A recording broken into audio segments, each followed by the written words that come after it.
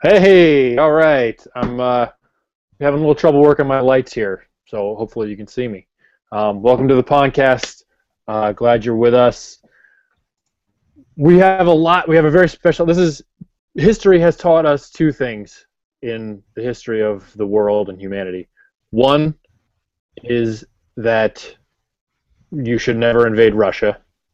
Two is that you will be surprised. History is only a list of things that have shown that we will continue to be surprised. So we have a big surprise for you today. I'm surprised. You're surprised. We're all going to be surprised. It's a really good surprise, though. We have a guest for you today that we're going to get to real quick.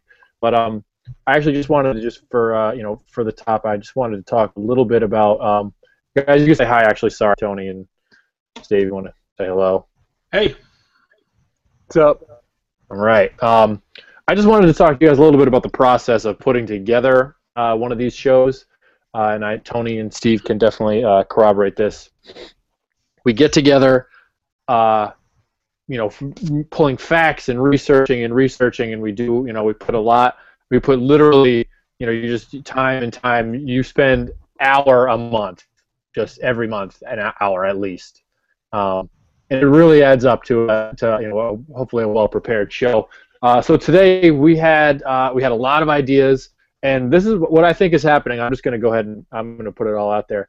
I'm pretty sure that we were planning on giving you guys a dumbed-down episode. They were trying to play to let John do a little bit more. That was the plan. And as I resent that, I'm glad because that's not the direction that we are going in. We actually have some very interesting and very serious turtle and tortoise issues, mostly tortoise, but we'll get to that. So my idea was to go through and replace our favorite movie characters with a species of turtle and tortoise. But again, unless you really guys want to hear that next week, we're going to be skipping that.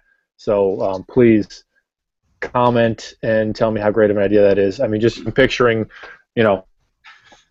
some sort of Matamata. I think a Matamata would be like as two Matamatas, like Vincent Vega and what's the other guy's name? Jules Winfield. Jules Winfield, right. Picture. So just put that stuff on the back burner. Think about it. We're going to have our best for you soon. That was a Pulp Fiction reference. Yes, Pulp Fiction, yes. Well, that's one of the best movies, one of my favorite movies, certainly. I think, Tony, you can agree with that, right? I am not following you at all, but I would agree that is a wonderful movie. Perfect. Well, let's get right into it. Honestly, we're really excited to have this guest on. So we want to just we're going to cut, like I said, we're going to cut the the dumbed down stuff, the John stuff, and we're going to get to more Tony and guest stuff. And hopefully this will be the best episode that we've had yet. So that probably sounded really salty, by the way. I'm not, for the record, I'm comfortable with my position. John and I are also both very comfortable making fun of each other and situations such as these. So right. Don't worry, everyone. The honeymoon is not over. This is just us being us. So, in case you're wondering. Probably we should move forward now. Instead of getting into the politics of our relationship. Andrew, we're going to bring you in right now, so just wanted can you introduce yourself to the crowd? Yeah, definitely, guys. Thanks for having me on. I'm Andrew Hermes of Arizona Tortoise Compound. All right. Thanks for having me on. I don't know you very well, so I'm going to ask a couple questions just to get the basics out of the way right now. So you run Arizona Tortoise Compound, and where is that located in Arizona? A little bit west of Phoenix, Arizona, a little city called Peoria, Surprise area. It's west side of the valley. Okay. What type of, as far as your your business operation, we're going to definitely get into more about how you're one of these guys that definitely has a good thing going, is able to do your work with these guys full time. So we want to talk about that more, but just can you give us a basic rundown of what your operation is? Yeah, it's fairly plain and simple. I care for different species of tortoises, raise them and breed them, and kind of sell the offspring online. Throughout the year, I acquire different tortoises, and I have to let some go throughout the year, so make those available to the public also. Okay. But that's the main operation of Arizona Tortoise Compound, and over the years, stemming from the business and working with tortoises, we were able to branch out to a little bit of the educational side and research, and trying to help out the tortoise species in general. Okay. Awesome. I mean, that definitely sounds like like a dream come true. So good for you on that. What my main question, I guess we could just talk about some of the business stuff right off the bat. I just want to know how you're able to make it work. What has happened in the last, obviously there's been a large change in the last 10 years, whatever, with with most of the stuff being done on the internet. How much do you use the internet in your business model? 100% internet based. There's no storefront. Local sales really isn't there. We don't do any reptile shows here locally. Pretty much just ship nationwide, and for one reason or another, it's just really worked out well for us. That's could you speculate on some of those reasons? One reason or another is why it's worked out, or yeah. Well, I mean, I mean, obviously you don't want a ton of competition, but like if someone was looking to get into it, what's the type of thing? Why does your business work? And you don't have to reveal too much. I mean, I don't need to be like that penetrating, but just what makes it sustainable? I really don't know the main reason why it works. I guess you just try, and it does work out. On the business end of it, we appeal to customers because our prices are adequate and not unreasonable. Same prices as what I would like to see. And then just mainly we treat others how we want to be treated. So, returning customers is a huge base of our business. They appreciate the customer service and being treated with respect. And just answering all their questions and being there for support. The reptile industry is a lot of repeat business. People that are in it are in it, and they're there for a lifetime. So, can I speculate? Do you mind? Go for it. Sweet. All right, I'm going to speculate a little bit. I think everything you said about to answer John's question. I know that's not necessarily an easy question. No offense, John. That wasn't a dig at all. It really wasn't. I'm not being sarcastic. I think that everything you're saying about being, having a good reputation is really important. It's really important once you're breeding the tortoises or the turtles or what have you. I think the biggest thing is actually breeding healthy animals, because there's a market, so people are going to buy what you have, and if they don't, you just lower the price on your Herman's tortoises $10, and then they'll sell quicker. But I personally can't do what you do, because I can't do what you do. In that I can't breed animals the way that you do. You're a master. You're a husbandry specialist, and that the proof is in the pudding, so to speak. Now it helps that you're in Arizona, and we're all weather's nice. Yeah, I mean, it's been dark here for like 3 hours, and the high temperature here is 25 degrees today. But that has something to do with it. Number one comment I get from most people say that all the tortoises that they see on the property, they're real healthy. Right. So just paying attention to detail and caring for them daily, checking on them and feeding them variety and moderation, just not lazy and caring. It just shows through your work and what you do, and that just goes through the tortoises that I have and offer. But don't get me wrong, I get a lot of ups and downs. I run into health problems myself, cross-contamination. Say a box turtle hatchling jumps into a leopard hatchling group and gets them all sick. So I do experience my downfalls, but overall just offer and make available what you'd like to receive. I'm a seller just like a purchaser, so I buy animals and receive them through FedEx and random people as well. And I know what I'd like to receive, and I send that to the customers that way. So. Right. Absolutely. I think that's the important thing to keep in mind with that is that this is a guy who knows what he's doing, and I think that's where where the success come from.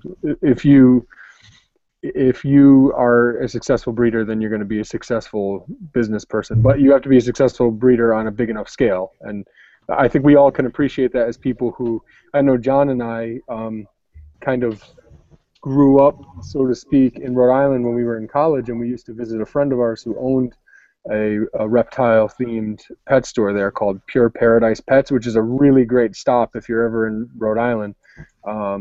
They have shout out to yeah, I mean, you talk about a place in Rhode Island it's not Florida, okay, but you can see, he has giant sulcata tortoises, an Aldabra tortoise, a full-grown alligator, and a full-grown, well, debatable, a large green anaconda. So if you're, and many other notable herp species. So we kind of grew up going there and seeing, but you see that what he's doing is a dream of ours, but at the same time, as you kind of are around it, you see the difficulties that go into it. So you're dealing with customers, and you're responsible when you sell an animal that dies, and you at the end of the day, a profit is important because it is your livelihood, right? So you can't 100%, if we're just being real about it, you can't 100% be in it for the animals, because if you're relying on it as your livelihood. So I think that's a delicate balance that I think a lot of people fall short on, just from my own observation. I don't mean to be rude, but I don't think you're one of those people. Can you speak to that at all, Andrew? It's definitely a balance, but dealing with live animals, if you honestly don't care for them or care for their well-being, there's no way that you'd be able to maintain them, because they'll end up failing on you. So, right. Again, dealing with live animals, you gotta have that care, and it shows. You wouldn't be able to do it for the long haul if you're just setting things in buckets and sending them out. Right.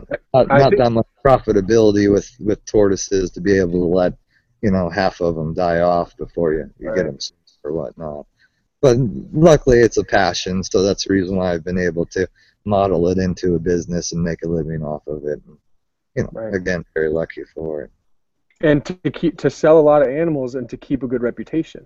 And I think that's the difference between a breeder and a dealer. And we talk about that all the time. And to us, it's something that we kind of have figured out over the years. But for any maybe newbies out there who don't know what I'm talking about, I'm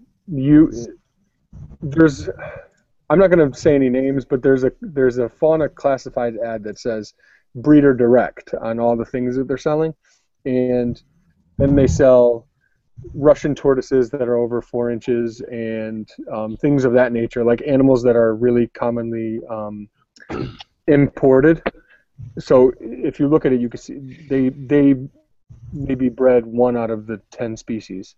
So I think that a breeder is the key word, and maybe a lot of people want to act like they're breeders, but I think that what Andrew has going on is really breeding for profit, but doing it really the right way, and kind of differentiating himself from some of those other dealers who do most of the selling online, who you see most often. And this is why it's so important to find the right person after you do all the research to make sure you're finding the right species. It's important you need to find something that sets yourself apart from others, and that's the one thing that I found. Maintaining all the different species I actually offer on my website makes me better educated and versed as to the care and the upkeep and what needs to be able to have them thrive. So that's definitely one thing that sets me apart from most others. What I offer is what I personally maintain and care for. And don't get me wrong, I do buy offspring from other breeders locally and sell them through the website to help me out when I don't have things available. But again, I maintain the adults, and I know what it takes, and I can share that knowledge with others. By your website, you of course mean ArizonaTortoiseCompound.com. Correct me if I'm wrong. Yeah, correct. Is that like the type of website that our listeners should check out? Do we think maybe? Yeah, then more than welcome. Come check it out. It's fully up to date with pictures and information, and feel free to send me an email, and I'll help you out answering any questions. Beautiful. And he really will. Right now, we've maintained 38 different species or subspecies. I'm talking about adult groups that are breeding or on their way to breeding. So every year we continue to increase that and keep it going. That's so cool. I don't breed anything. Oh, don't make Uh, fun of me for that. you guys know a lot of stuff going out there too. Don't cut yourself. How do you keep, like, what is the basic arrangement for them for any of the just, I mean, give me us an example of what they're housed in. It's kind of doing it on a large scale. There's a lot of uniformity and redundancy, so it's just simply wooden enclosures or wooden perimeters with adequate space. You need to have all the normal stuff: water hole, food dish or food plate, a home for them to be secured to, and different edibles, things like that. I don't know if you saw any of those pictures through my video. Yeah, that's great. That was great. That's really awesome. I'm sure you'll hear some dogs barking and some trains going by here in a little bit, but that's just how we have it here. Okay, we have a picture up of your website just right now for everyone that's looking. How large of an area are you working with? What's the property that you're on like? I'm spread out onto actually 3 different properties. So 2 properties are half acres, and then the third location is just a common backyard. Okay. Oh, it's awesome. That is great. Andrew, do you need a bodyguard? Because I'd die for you. I've got my Mastiff, so they stay by my side, but I need to get you guys out here the next TTPG conference. I'd like to get a representative out here for you guys. That's fine, but just so you know, I'm sleeping with the tortoises. Not sexually, but I'm going to sleep in one pen, in one of their pens. I've got large enough houses you'll be able to get a sleeping bag in there and cuddle up with some ivories. Yes. We need to get Russ to schedule it a weekend earlier so it's not my anniversary weekend. Oh, that's my problem. It's my wife's birthday on the day of the conference. So past 2 years, she's been pretty upset. Yeah, it's always our anniversary weekend. So. Yeah. Funny how that works. That's awesome. That's awesome. Well, listen, I'm really going to take you up on that, and I'm really going to sleep with the ivories, just because, so I could say I do it. I'm going to wake up with a tortoise doodoo stuck to my forehead, and that's okay. That's a chance I'm willing to take. Wouldn't be the first time. It's nice and heated, so you'll enjoy it. I did just yesterday. I woke up like that just yesterday. So what Andrew and the rest of us are talking about is the Turtle and Tortoise Preservation Group's annual conference, which takes place in Mesa, Arizona. Is that correct, everyone? Correct. Yeah. Yeah. And that's around like the middle of November, and it's growing in popularity every year. And basically, it's getting to the point where if you like turtles and tortoises as much as we do, and you don't go, then you get ridiculed by many people around that time of the year, which has basically been happening to us for the past couple of years. So I really, really, personally, I really, really want to go next year. A lot of knowledge and information shared, and a lot of insights that help out. You presented there, Andrew. How was that experience? Scared out of my mind. But no, it went real well. Did a half-an-hour presentation. Felt like it was only 2 minutes worth, but got a lot of compliments, and a lot of people said good job. So. What did you present on? Just general breeding tortoises in Arizona. Kind of enclosure layouts, what we feed them, how we take care of them, how we separate things. I did a little slideshow and a little bit of a talk. I had some video footage to upload, but the monitor wasn't working, or the computer wasn't working with us, so that was a little bit of a bummer. I think that's but great. Overall, it was fun. It was good.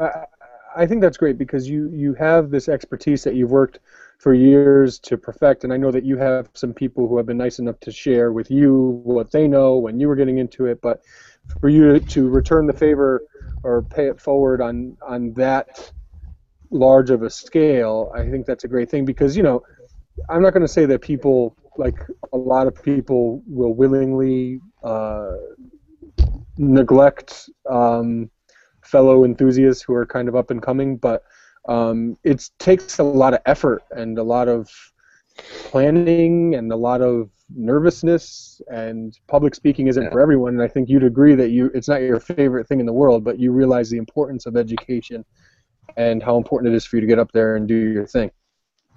Same thing when I was learning and researching myself and trying to figure out, how to maintain and care for impressed tortoises. Not very much knowledge and information is out there, so what I could find and gather and put all together in a bundle, might as well try to spit that out and make it easier for the next person looking for it. They can find it all in one location rather than looking at 50 different sources. So here's a cool question that I have, if you guys don't mind. So we have a lot of people who watch our YouTube page and our Facebook page and yours as well, who really like tortoises, and we kind of like all species, right, for different reasons, but we also all have our favorites. What would you say is your favorite species? What's your favorite species, but then also what are you most excited about right now? Because I think that's probably two different things. Like a project you're excited about right now.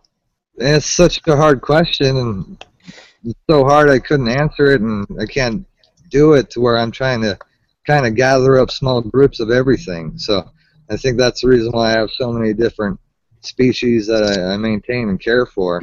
Each one has its own little classification or uniqueness that makes them awesome and exciting to work with. So a lot of different categories of things. Right. For example, the best looking tortoise, I think the prettiest facial features and good looking animal would be one of the female angulated tortoises that I have. For some reason, I just get a kick out of that look and what she is. So I'm pretty excited about the angulateds. Newer groups that I recently acquired within the past year or two that are just now popping off and showing some breeding activity. I'm probably excited about those groups more so as those cycles come around, and then when the next species pop off, I'm excited about those. So again, I get a kick out of all of them. Definitely enjoy them. It's kind of like sitting out back and feeding the birds. I like sitting out back and watching the tortoises. So you're gonna be the coolest old man in it ever. Right? So. They're either gonna call him that or they're gonna call him the crazy tortoise man. But yeah, I get some type of crazy label, I'm sure. So no, a lot of people enjoy that I let them come over and take tours and check out the private facility or the setup. A lot of people that's cool, old guy. Like that's definitely not crazy. I don't think you can be a crazy turtle guy in general, anyway. But that's cool. Yeah,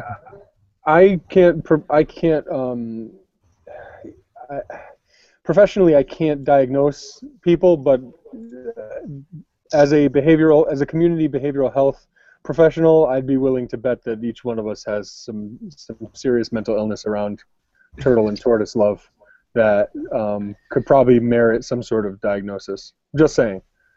Yeah, I'm sure of it. If people aren't into tortoises or reptiles that much, they kind of look at you funny, like, "What the hell are you doing?" So. No, but they're the crazy ones, though. It's not us. I refuse to believe that it's not us. It's actually really true. I think it's and this is getting a little philosophical, but we are into something that a lot of people aren't, and I think that says a lot more about us in a positive light than it does other people, because now it is a kind of a weird niche within like wildlife. It's a niche within a niche, definitely. Yeah, it is, but we are so interested in something that we're willing to research it and to learn scientific jargon and Latin names, and we're reading books that were meant for scientists, and I think that says a lot about us in an age when most people are just playing video games or whatever else in their spare time. I agree. Yeah. I agree 100% with that. I think it's definitely there's a basis. I know I talked about this before, but you can tell a lot about a person by just the way that they treat animals in general, and then with turtles and tortoises being the coolest type of animal, that then is even more indicative of how you feel about them. Right. For sure.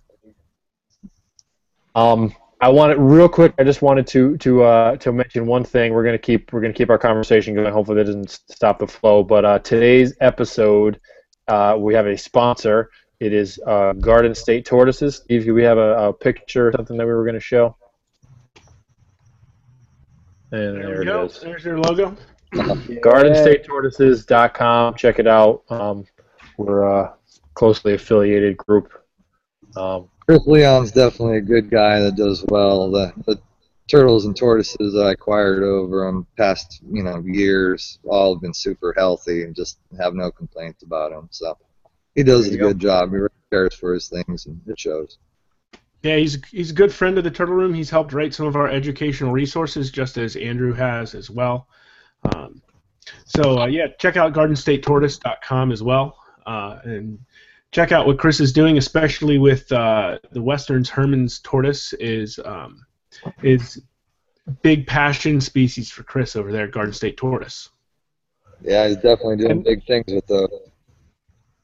I rope the two of you in together with as far as having a good reputation because of what you're doing to the healthy animals you're producing, that your species that you're passionate about.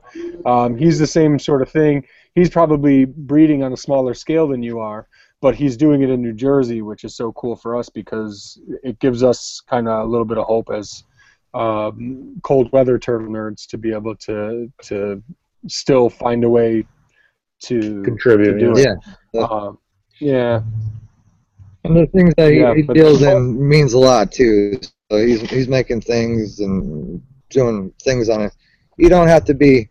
It's not about how big you are or how many species that you have. It's all about what you do have and doing it right, and that's what Chris is doing. Large production with. I feel like I've heard that advice before. I can't remember where it was though. Something of that nature. It's not about the size; it's about how you're doing it. I think that's Is that what we're talking about? There you go. Yeah. Okay. It's my motto actually. It is. Oh, that's where I heard it. I heard it. Yeah, of course. Yeah. Steve, do we have any questions yet that we can ask? No, we have not gotten any questions through YouTube yet. Okay, people, what's going on here? We blocked off a lot of time for you to give us questions, so let's get asking. We have a tortoise guy here. Come on, Steve. Maybe a little shy like myself. Would you like to make up a question and pretend someone said it in so it looks like there's a lot of people watching? Maybe we can do that. Yeah, but that's what I want to say. Steve, from now on, I want you to make up questions when we ask you if there's any questions. Yeah, the answer never be that there's no questions. Yeah. So Whirly Squirrely 77, and that's the most fun part. Would be getting to make you get to make up the name of the person that's asking. That's definitely. Yeah. Well, I got a question for Anthony. How your flat tails doing over there? Oh well, they're not the most rewarding species I've worked with yet. I actually lost one. It's been really crappy for that. They just don't seem to be flourishing yet, or I don't know if they ever will. So it's been kind of a bad one. But Andrew's referring. Thanks for bringing it up, though, Andrew. That's great. Sorry about that. Yeah, I didn't know. I haven't heard any updates. So. Well, you know how. That's probably why. Right. Trust me, he would update you if it was going well. Good one, John. Thank you for making fun of me. Thank you for kicking a brother when he's down. They're a great species. What Andrew is referring to is Pyxis planicauda, the Malagasy flat-tailed tortoise, which is one of the world's rarest tortoises. Maybe, I don't know. I think they're top 40 in the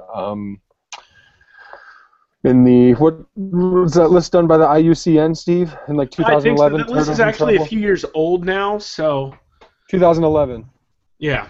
Yeah, and there was the top 25, and they didn't make the top 25, but both they and their other species in the genus Pyxis arachnoides, or the spider tortoise, were both in like the others receiving votes area, which was like ended up being like the top 40. So one of the top 40 rarest turtle or tortoise species in the world. That's Madagascar, right?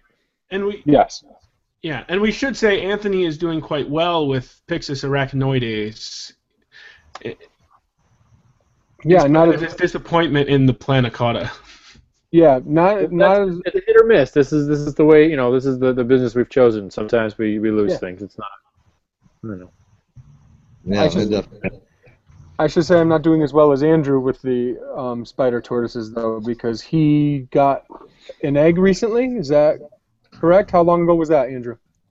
Correct. That was 3 days ago now. That was the first viable egg so far since Awesome. I've had the group. She laid her first egg last year and it broke it in the water dish. So this year makes year 5. So hopefully we'll be able to get it to hatch and have some success. So I love you and hate you at the same time for that. I just want you to know. 'Cause that is the coolest thing ever, but I'm so jealous. Long-term project, but a nice payoff once it happens. So. Yeah, that's one of the things too. Those babies are worth a pretty penny, which is nice. But what trumps that so much is what a special animal that is, and the fact that it doesn't matter. When sulcatas came to this country, African spurred tortoises, when they came to this country, they're a rare species in the wild. And over the course of the past, probably 2 decades, because I know they were here like in the 60s, but not in any big numbers or anything like that. So over the course of like the last 2 decades, they become really popular in the trade, and that'll never happen to some of these smaller species. As Andrew said, he got his first viable egg, so that's a 1-egg clutch. So here's a species that's extremely rare in nature and in captivity, and it lays 1 egg at a time, and it also requires a pretty difficult diapause through incubation. So that animal will just never be common ever. Definitely a species that not for the money. You're not going to be profiting off of those, but just what you can do with producing them and helping them in captivity. That reward is what you're shooting for with that species, those species. I have a question from a listener. I was just gonna. We actually have. I have a question from a listener too. We all had time while he was talking to write our questions. I think is that what happened here? Awesome. We actually do have one. Yes, in fact, fellow Turtle Room staff member Tom over in the UK in Wales was wondering if you work with any of the homopus species, Andrew. And I'm guessing the answer is no, as they're quite rare, but... Correct. Yeah, the answer is no. I see pictures from Europe and over the seas, and I just get jealous. Last year, we were trying to work on bringing in a group from Hong Kong. They're just a harder species to come by in the U.S. with the 4-inch law. That's where it makes it difficult. But if you know the right people and you got the right money, you can definitely make it happen. But we haven't yet. Yeah, I've gotten to see the smallest one of those, Homopus signatus, at Tennessee Aquarium. Neat little tortoise. I mean, you think about one of those females laying egg, and the egg's a quarter the size of the tortoise. I mean, it's huge compared to the animal it's coming out of. Yeah, we had the pleasure to see a pair at the Baylor Center last year, and that was really neat seeing them. Oh, that's cool. Which species were they? Signatus as well?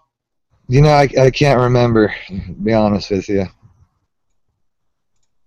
I've got 2 questions now.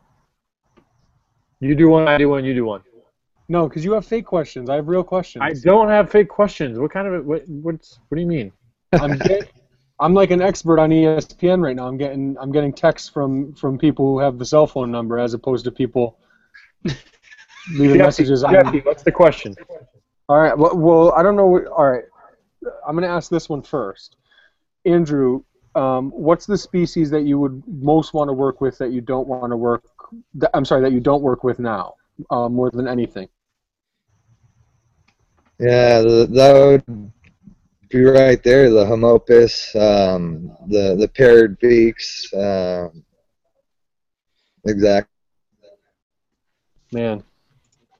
Yeah, for me, it's I think of some of those African tortoises. Looks like Andrew hiccup there for a second. I think of Homopus and Samobates as like they're kind of the no man's land of tortoises for us here in the United States because there's just not a lot of them here. And you hear horror stories about how people brought them in or zoos and just lost large numbers of them, and that's kind of what motivates me to try to accomplish that. I think I could make it happen. Just need to find the right animals and update them legally. That's cool. So, ready for another question? Shoot. I'm going through my email. All right. Are you working with Impressa, and have you had any luck with them? Have you had any luck with them? The Minori's Impressa, yeah, we have a 2.2 group. It's a small group. It consists of 3 captive bred animals out of the Atlanta Zoo, and then 1 wild-caught female from 6 years ago, supposedly. But the wild-caught female, she's an adult. We acquired her last summer. So we're hoping that she'll be able to offer up some eggs this year coming up. But the rest of the group are young animals still. Again, hatched in '06, so you're looking at about 9 years old. I think they need about another inch to grow before we see some activity. Okay. But they're all thriving and doing real well. They've got their little routine set up, so I think we'll be able to get there with a little bit more time.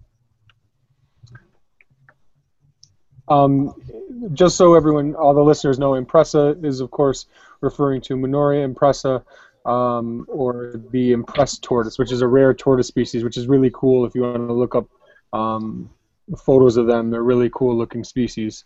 And a few of the videos that Andrew has on YouTube and that we have on YouTube feature his impressed tortoises. So if you research them, you will definitely be impressed. Great species. They're definitely quirky, and they have their own little things that they do that make them interesting. So they like watching you and checking out you. Same thing while you're sitting there looking at them. So they're pretty neat. If you have the opportunity, definitely say go for it. They're so old looking. They look like the oldest. They look like a dinosaur. I think that's what I love. I can agree with the way they look. It's just so interesting. Yeah, definitely. So just so you know, those questions came from Jared, and Andrew, he said now he has to beat you to breeding Impressa. So just so you know. Well, I hope he does. That species definitely needs the help in captive bred situations. There's not too many out there that thrive and do well. You know, Ben had some, and those were the only ones being offered for quite some time. So. Right. Yeah. One of the many times I wish I had more money. That's what that was. Exactly. Yeah, we can't keep everything. Haven't won the lottery yet either. So. You have to play to win, I hear. Yeah, that's my problem. So. Indeed. I'm hoping maybe one of my family members will win and share a little bit with me. Hope they share you too. We wanted to see if we could get one of the videos of the impressed. I'm working on it right now. We're working on it. Okay. I have one of my listeners called in a question, so I'm going to go ahead and ask that one. This is for everybody, not just Andrew. And this is actually a good question. There's half of a joke in here, but this is real. The listener's name is I Breathe From My Butt 85. Good. You thought I was going to forget about that, Tone and Steve. You thought I forgot about the butt breathing turtle thing. I did not. The question is, dealing with mortality of turtles that you keep, walk me through the process. You walk into your enclosure and you find one of your turtles or tortoises, in your case, has perished. How do you handle it? What do you do? Yeah, freak out, throw your hands up in the air, and say, "Oh no!" But usually you can smell them before you see them, so that's a bummer there too. You can walk out and then just pinpoint it real fast. In that case, Tony, you may be dead. Yeah, it was definitely. But you just gotta live and learn. So depending on the species and how valuable it is to you, and obviously the cause of death, you might want to take it down to the vet and get it figured out and see what you could have done differently. But dealing with live animals and nature, and that's the way things go sometimes. So older animals perish, and we didn't want it to go, and it did, and we just got to keep rolling through. So that's what I do. So you take a circle of life approach. Like, it's going to happen. There's not a lot you can do about it. Obviously you're trying your hardest, so you do your best, and then if it happens, it happens. Is that accurate? Yeah, exactly. Sometimes you hold on to it for an extra day to see if maybe it'll start moving, but usually doesn't happen that way. So yeah, gotta let it go. It's so interesting to hear that you do that too. I always do that, and it never works. It never works out, ever. No, never does. But just like any other failures, it's a great way to be able to learn and see what you did wrong or what happened, and be able to better yourself. So it's a learning experience. So as long as you learn from it, then it's not too bad. You're still getting something out of the situation.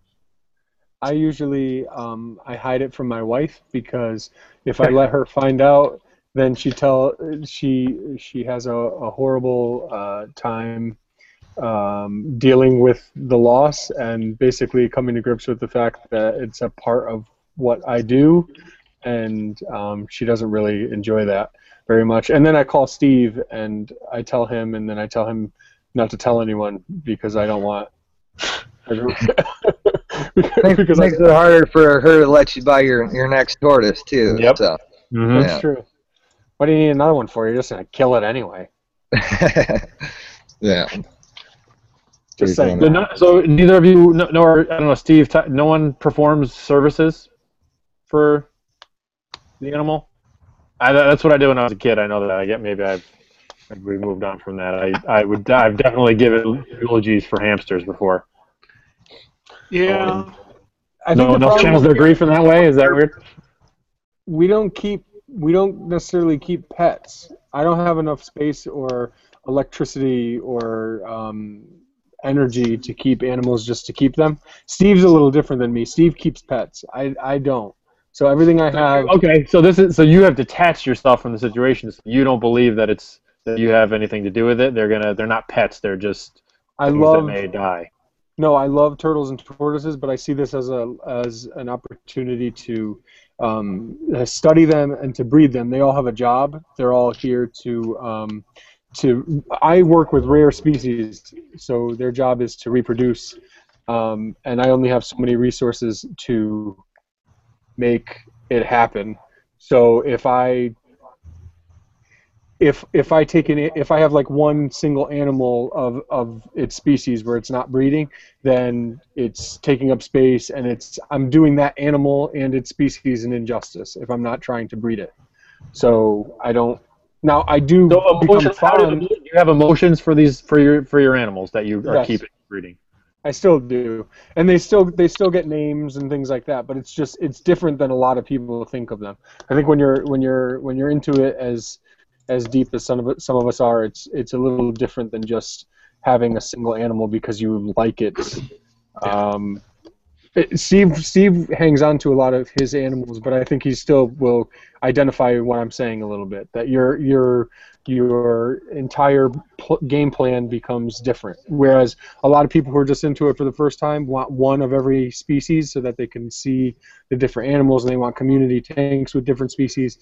But then towards the end, you're keeping animals separately or with their own species because you're concerned about how it'll all affect breeding and the health of the population and stuff like that.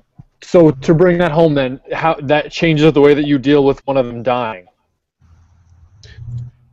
Yeah, I guess so. Yes a little and bit. no. Yeah, Steve, I want to hear. Yes We're going and to go no. all the way around. I like it. So, Steve, tell me. Um, What's I your mean, process?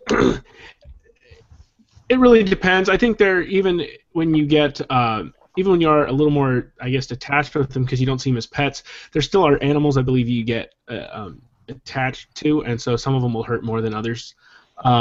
Especially if it's an animal you poured a lot of time and effort into as well. Mine live in the main living area of the house still though, so that's one of the reasons why for me they're probably a little more pet-like is just because they're literally right there in the living room. You know. You can't attach them if they're right there. Yeah. Right. Yeah, it's not like they're down in the basement away because we don't have a basement. So. Steve and his turtles are sitting in there watching the Steve Harvey show together every night. Wow, Steve Harvey. That's been a while. Steve Harvey.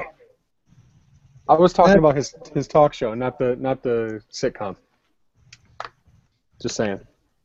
Well, at least you'll be able to watch your tortoises and make sure that their daily routines are, doing the same thing. So maybe you can catch some health issues a little bit sooner. So there's some pluses to that. That's true. That's very true. I'm just think that was interesting that the way that we have four distinct ways of handling if something the way that we rationalize what happens when one of the animals we work with dies. We have a video. The video is ready to go, so we're going to show you a quick video, and then I think we have some more questions. So let's roll on that. Steve, is this going to be a silent playing of the video, probably? Yeah. So let's do that, and we can talk over it, which would be cool. Yeah. What video are you highlighting? It's a surprise! Whoa! Steve, you look confused. What's up? Talk to me. You're on mute. You got to talk louder than that. I'm embarrassed. No. We got nothing. We're seeing and hearing nothing yet. We can keep talking.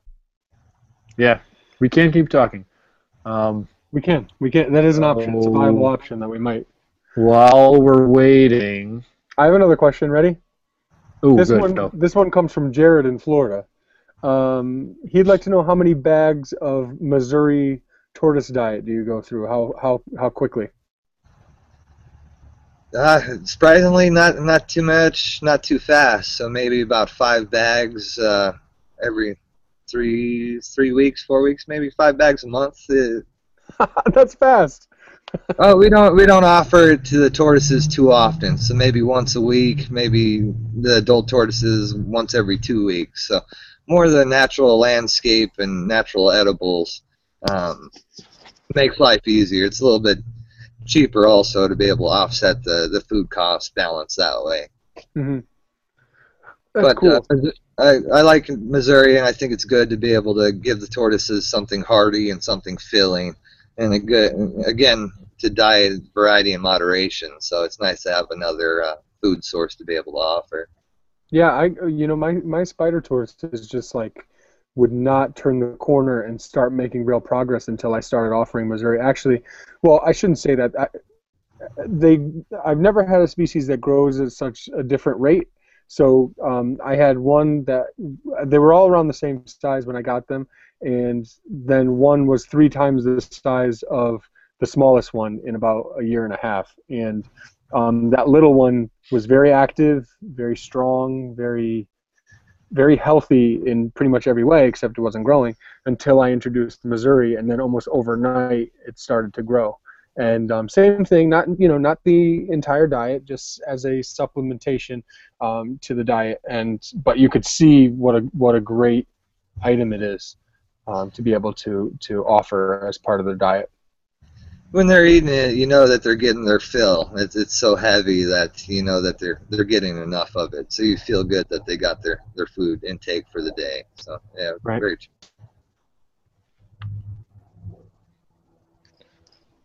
Okay, do we have Steve? Do we have another question? I believe we have. Yeah, we do. Tom actually has another one for us. Let me get it back up here. He was asking Andrew if your business organization has worked closely with any zoos in regards to conservation efforts. If so, what species and programs have you been part of? No programs, nothing like that. We've reached out to the TSA, our local organizations here in Arizona, and then our state level organizations be able to help the native tortoises, and not very many open doors on that end of things for us. So I'm not too sure why that is. If it's because we're a business instead of an individual. But we're open to help out for anybody, just like how we procured our relationship with Turtle Room, just helping out. So no, don't work with any breeder loans, any organizations, with any large breeding groups, or helping anything out. It's just all individual and pretty much private, what we do on our own. I think that's cool. I don't think there should be any pressure on that. That you should feel any pressure or anything like that. I mean, you're a relatively young guy. How long have you been at this? When did you start the Arizona Tortoise Compound? Well, I'm 32, so I started Arizona Tortoise Compound as a business, I believe 6 to 7 years ago. So still fresh into it in terms of how long tortoises live, and other breeders started off way back in the day. So right. Many years to come. That's the nice part about it. So yeah, I think you're having so much success right now, and like we talked about, you have this great reputation, and I think what's cool about this hobby is that we get and being young in this hobby as we are as well, is being able to see how things progress over time, and we can collaborate with one another in ways that the older generations never could. And I think it'll all come in time. Steve and I had these conversations. If you look a couple years ago, we didn't have any connections with any zoos or anything either. But as time progresses and you start to make a bit of a name for yourself and start to reach out in a professional manner, next thing you know, you do have some contacts, and then obviously those contacts lead to other contacts. I always talk about every year, I can't believe how much progress we make in what we're doing. If you look from year 1 to year 2 to year 3, it's like, oh my gosh, night and day from where we started to where we are. So I think you probably experience all the same things that we do. yeah, most definitely, I'm sure of it. That's cool. Just so everyone, go ahead, John. No, that's fine. Go ahead. No, I was just going to say, just so everyone knows, when we were talking about Missouri tortoise food, that's a 25-pound bag. So that's a lot. Like if I had that, I have like let me think how many. I have 7. I have like 13 tortoises or 14 tortoises, which by normal human standards is a lot of animals, which is a joke. But it would take me like 2 years to use one bag. And he says he feeds it very seldomly, and he's still going through 3 bags in that amount of time. That's really telling to like, you may not feel like you have the most animals in the world, but to me you have like, I can't even imagine what that looks like, all those animals out there. It's so cool. And I mean, I've seen the videos, but it's just such a cool thing. That's my idea of heaven. Your backyard is what heaven looks like. I'm convinced. So tortoises and aldabras are the ones that put down the Missouri big time. So they're probably consume 1/3 of that total just themselves. So I believe it. I definitely believe it.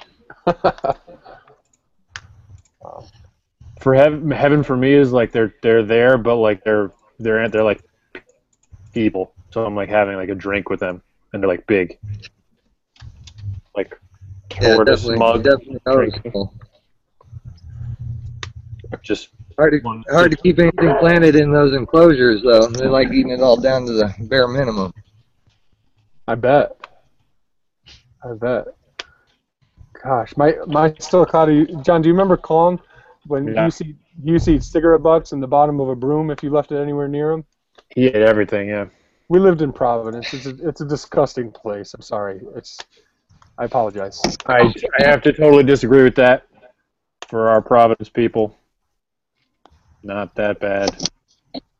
We just happened to be a lot of cigarette butts on our floor. When was there cigarette butts on our floor? Land. No, I'm saying outside. I built a pen for them, and then just because we're in Providence, cigarette butts would constantly find their way into the tortoise pen. Right. Yeah. It's a joke. Yeah, that's a bummer. Tobacco's poisonous for tortoises, and those cotton swabs aren't very good either. No. And I have no idea why this tortoise was attracted to everything that was bad for it. Everything. Not unlike humans. You could put down some hay or some Missouri or some nice dandelion or something like that, and it'll run right after your shoe instead, or after a piece of trash or whatever it could find. Eat a rock.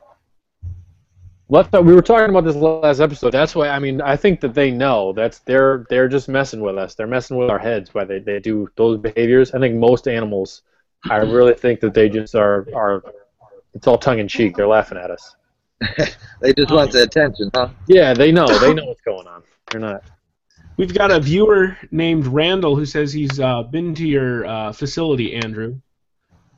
Yeah, good evening, Randall. He's definitely a good gentleman. I believe he came over with his little daughter while he was on vacation to Arizona. So. Oh, so jealous, Randall. Oh, Randall always gets to do all the fun stuff. But real nice guy, real nice family for sure. He's also wondering if you're going to show off some tortoises before it gets dark. It's kind of already getting dark. The tortoises that are out and about, they're a little bit too far away, and then this phone conversation starts getting shaky. So maybe I can walk around and find something, but give me a little bit of time to fulfill that request. You got all the time that you want. That's perfect. Any other questions, Steve? That's what I've got right now. Come on, man. You're so... Randall's doing a good job of it. We do have one more. Sorry, we do have one more. Creativity from you. You're supposed to make it up. Juan is asking how hard it is to come by Pelusios nanas in private collection, so this one's more for Anthony.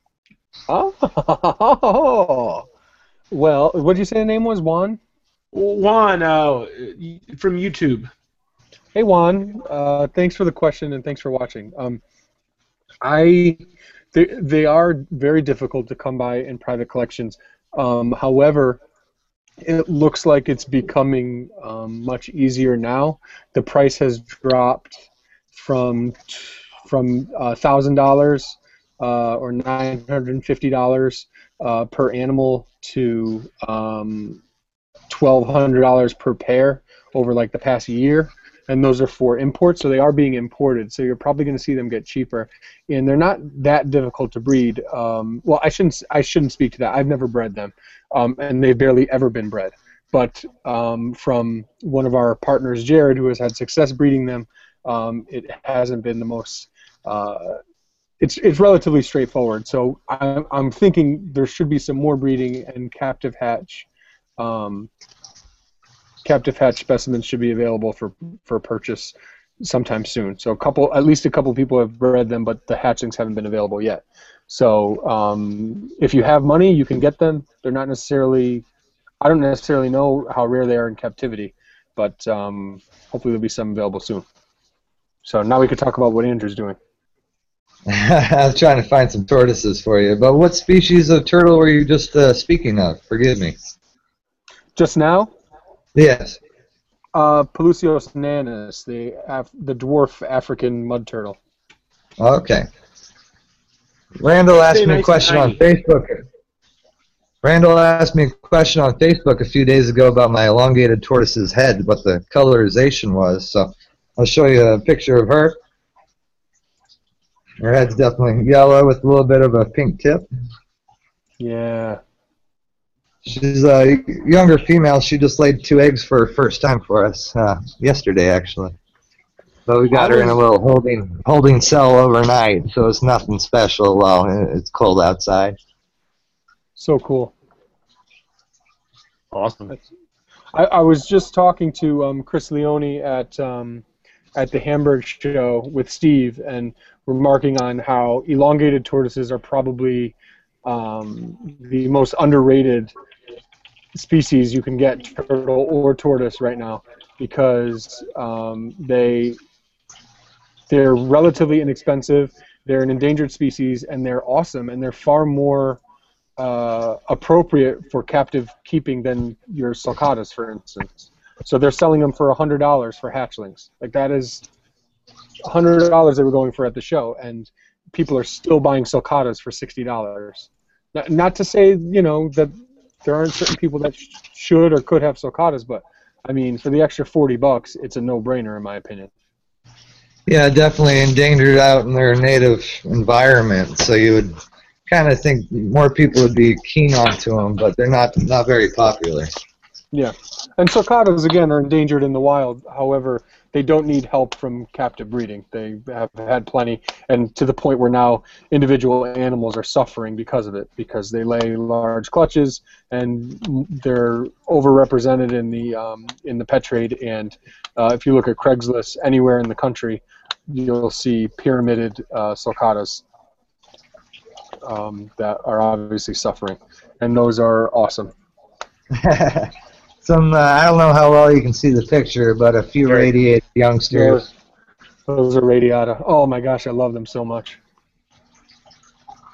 Wow, that's so cool. How many of those do you have? There's 11 of them that we were planning on holding them back and trying to raise them up, but I think we're going to be letting them go here pretty soon. Yeah, making them available on the website. He decided to send them to Connecticut, so I'm sorry, everyone. Someone's got to keep those. Someone's got to take care of those darn things. I'm happy to do it.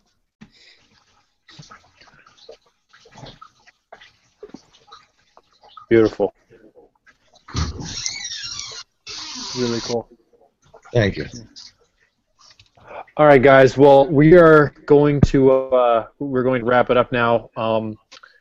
I just want to definitely say, from the three of us, Andrew, thank you so much for coming on. We really, really appreciate it, and we really thought we had a good conversation, had a lot of fun. So thank you for being here. Definitely. Thanks for having me on and letting me be a part of it. So something new for me, and enjoyed it. Thank you. Okay, beautiful. So, guys, please check out, again, his website, ArizonaTortoiseCompound.com, and check out the website of our sponsor, Garden State. What's the full website? GardenStateTortoise.com. GardenStateTortoise.com. Okay, that's what I thought. I was gonna say turtle, and I didn't. I was like, wait, that's not right. So I just wanted. GardenStateTortoise.com. Check out TurtleRoom.com, and we will let you know very soon when the next episode will be. So thank you for coming. I've been breathing from my butt this whole time. Have a good night. Thanks for joining us, Andrew. Definitely. Pleasure.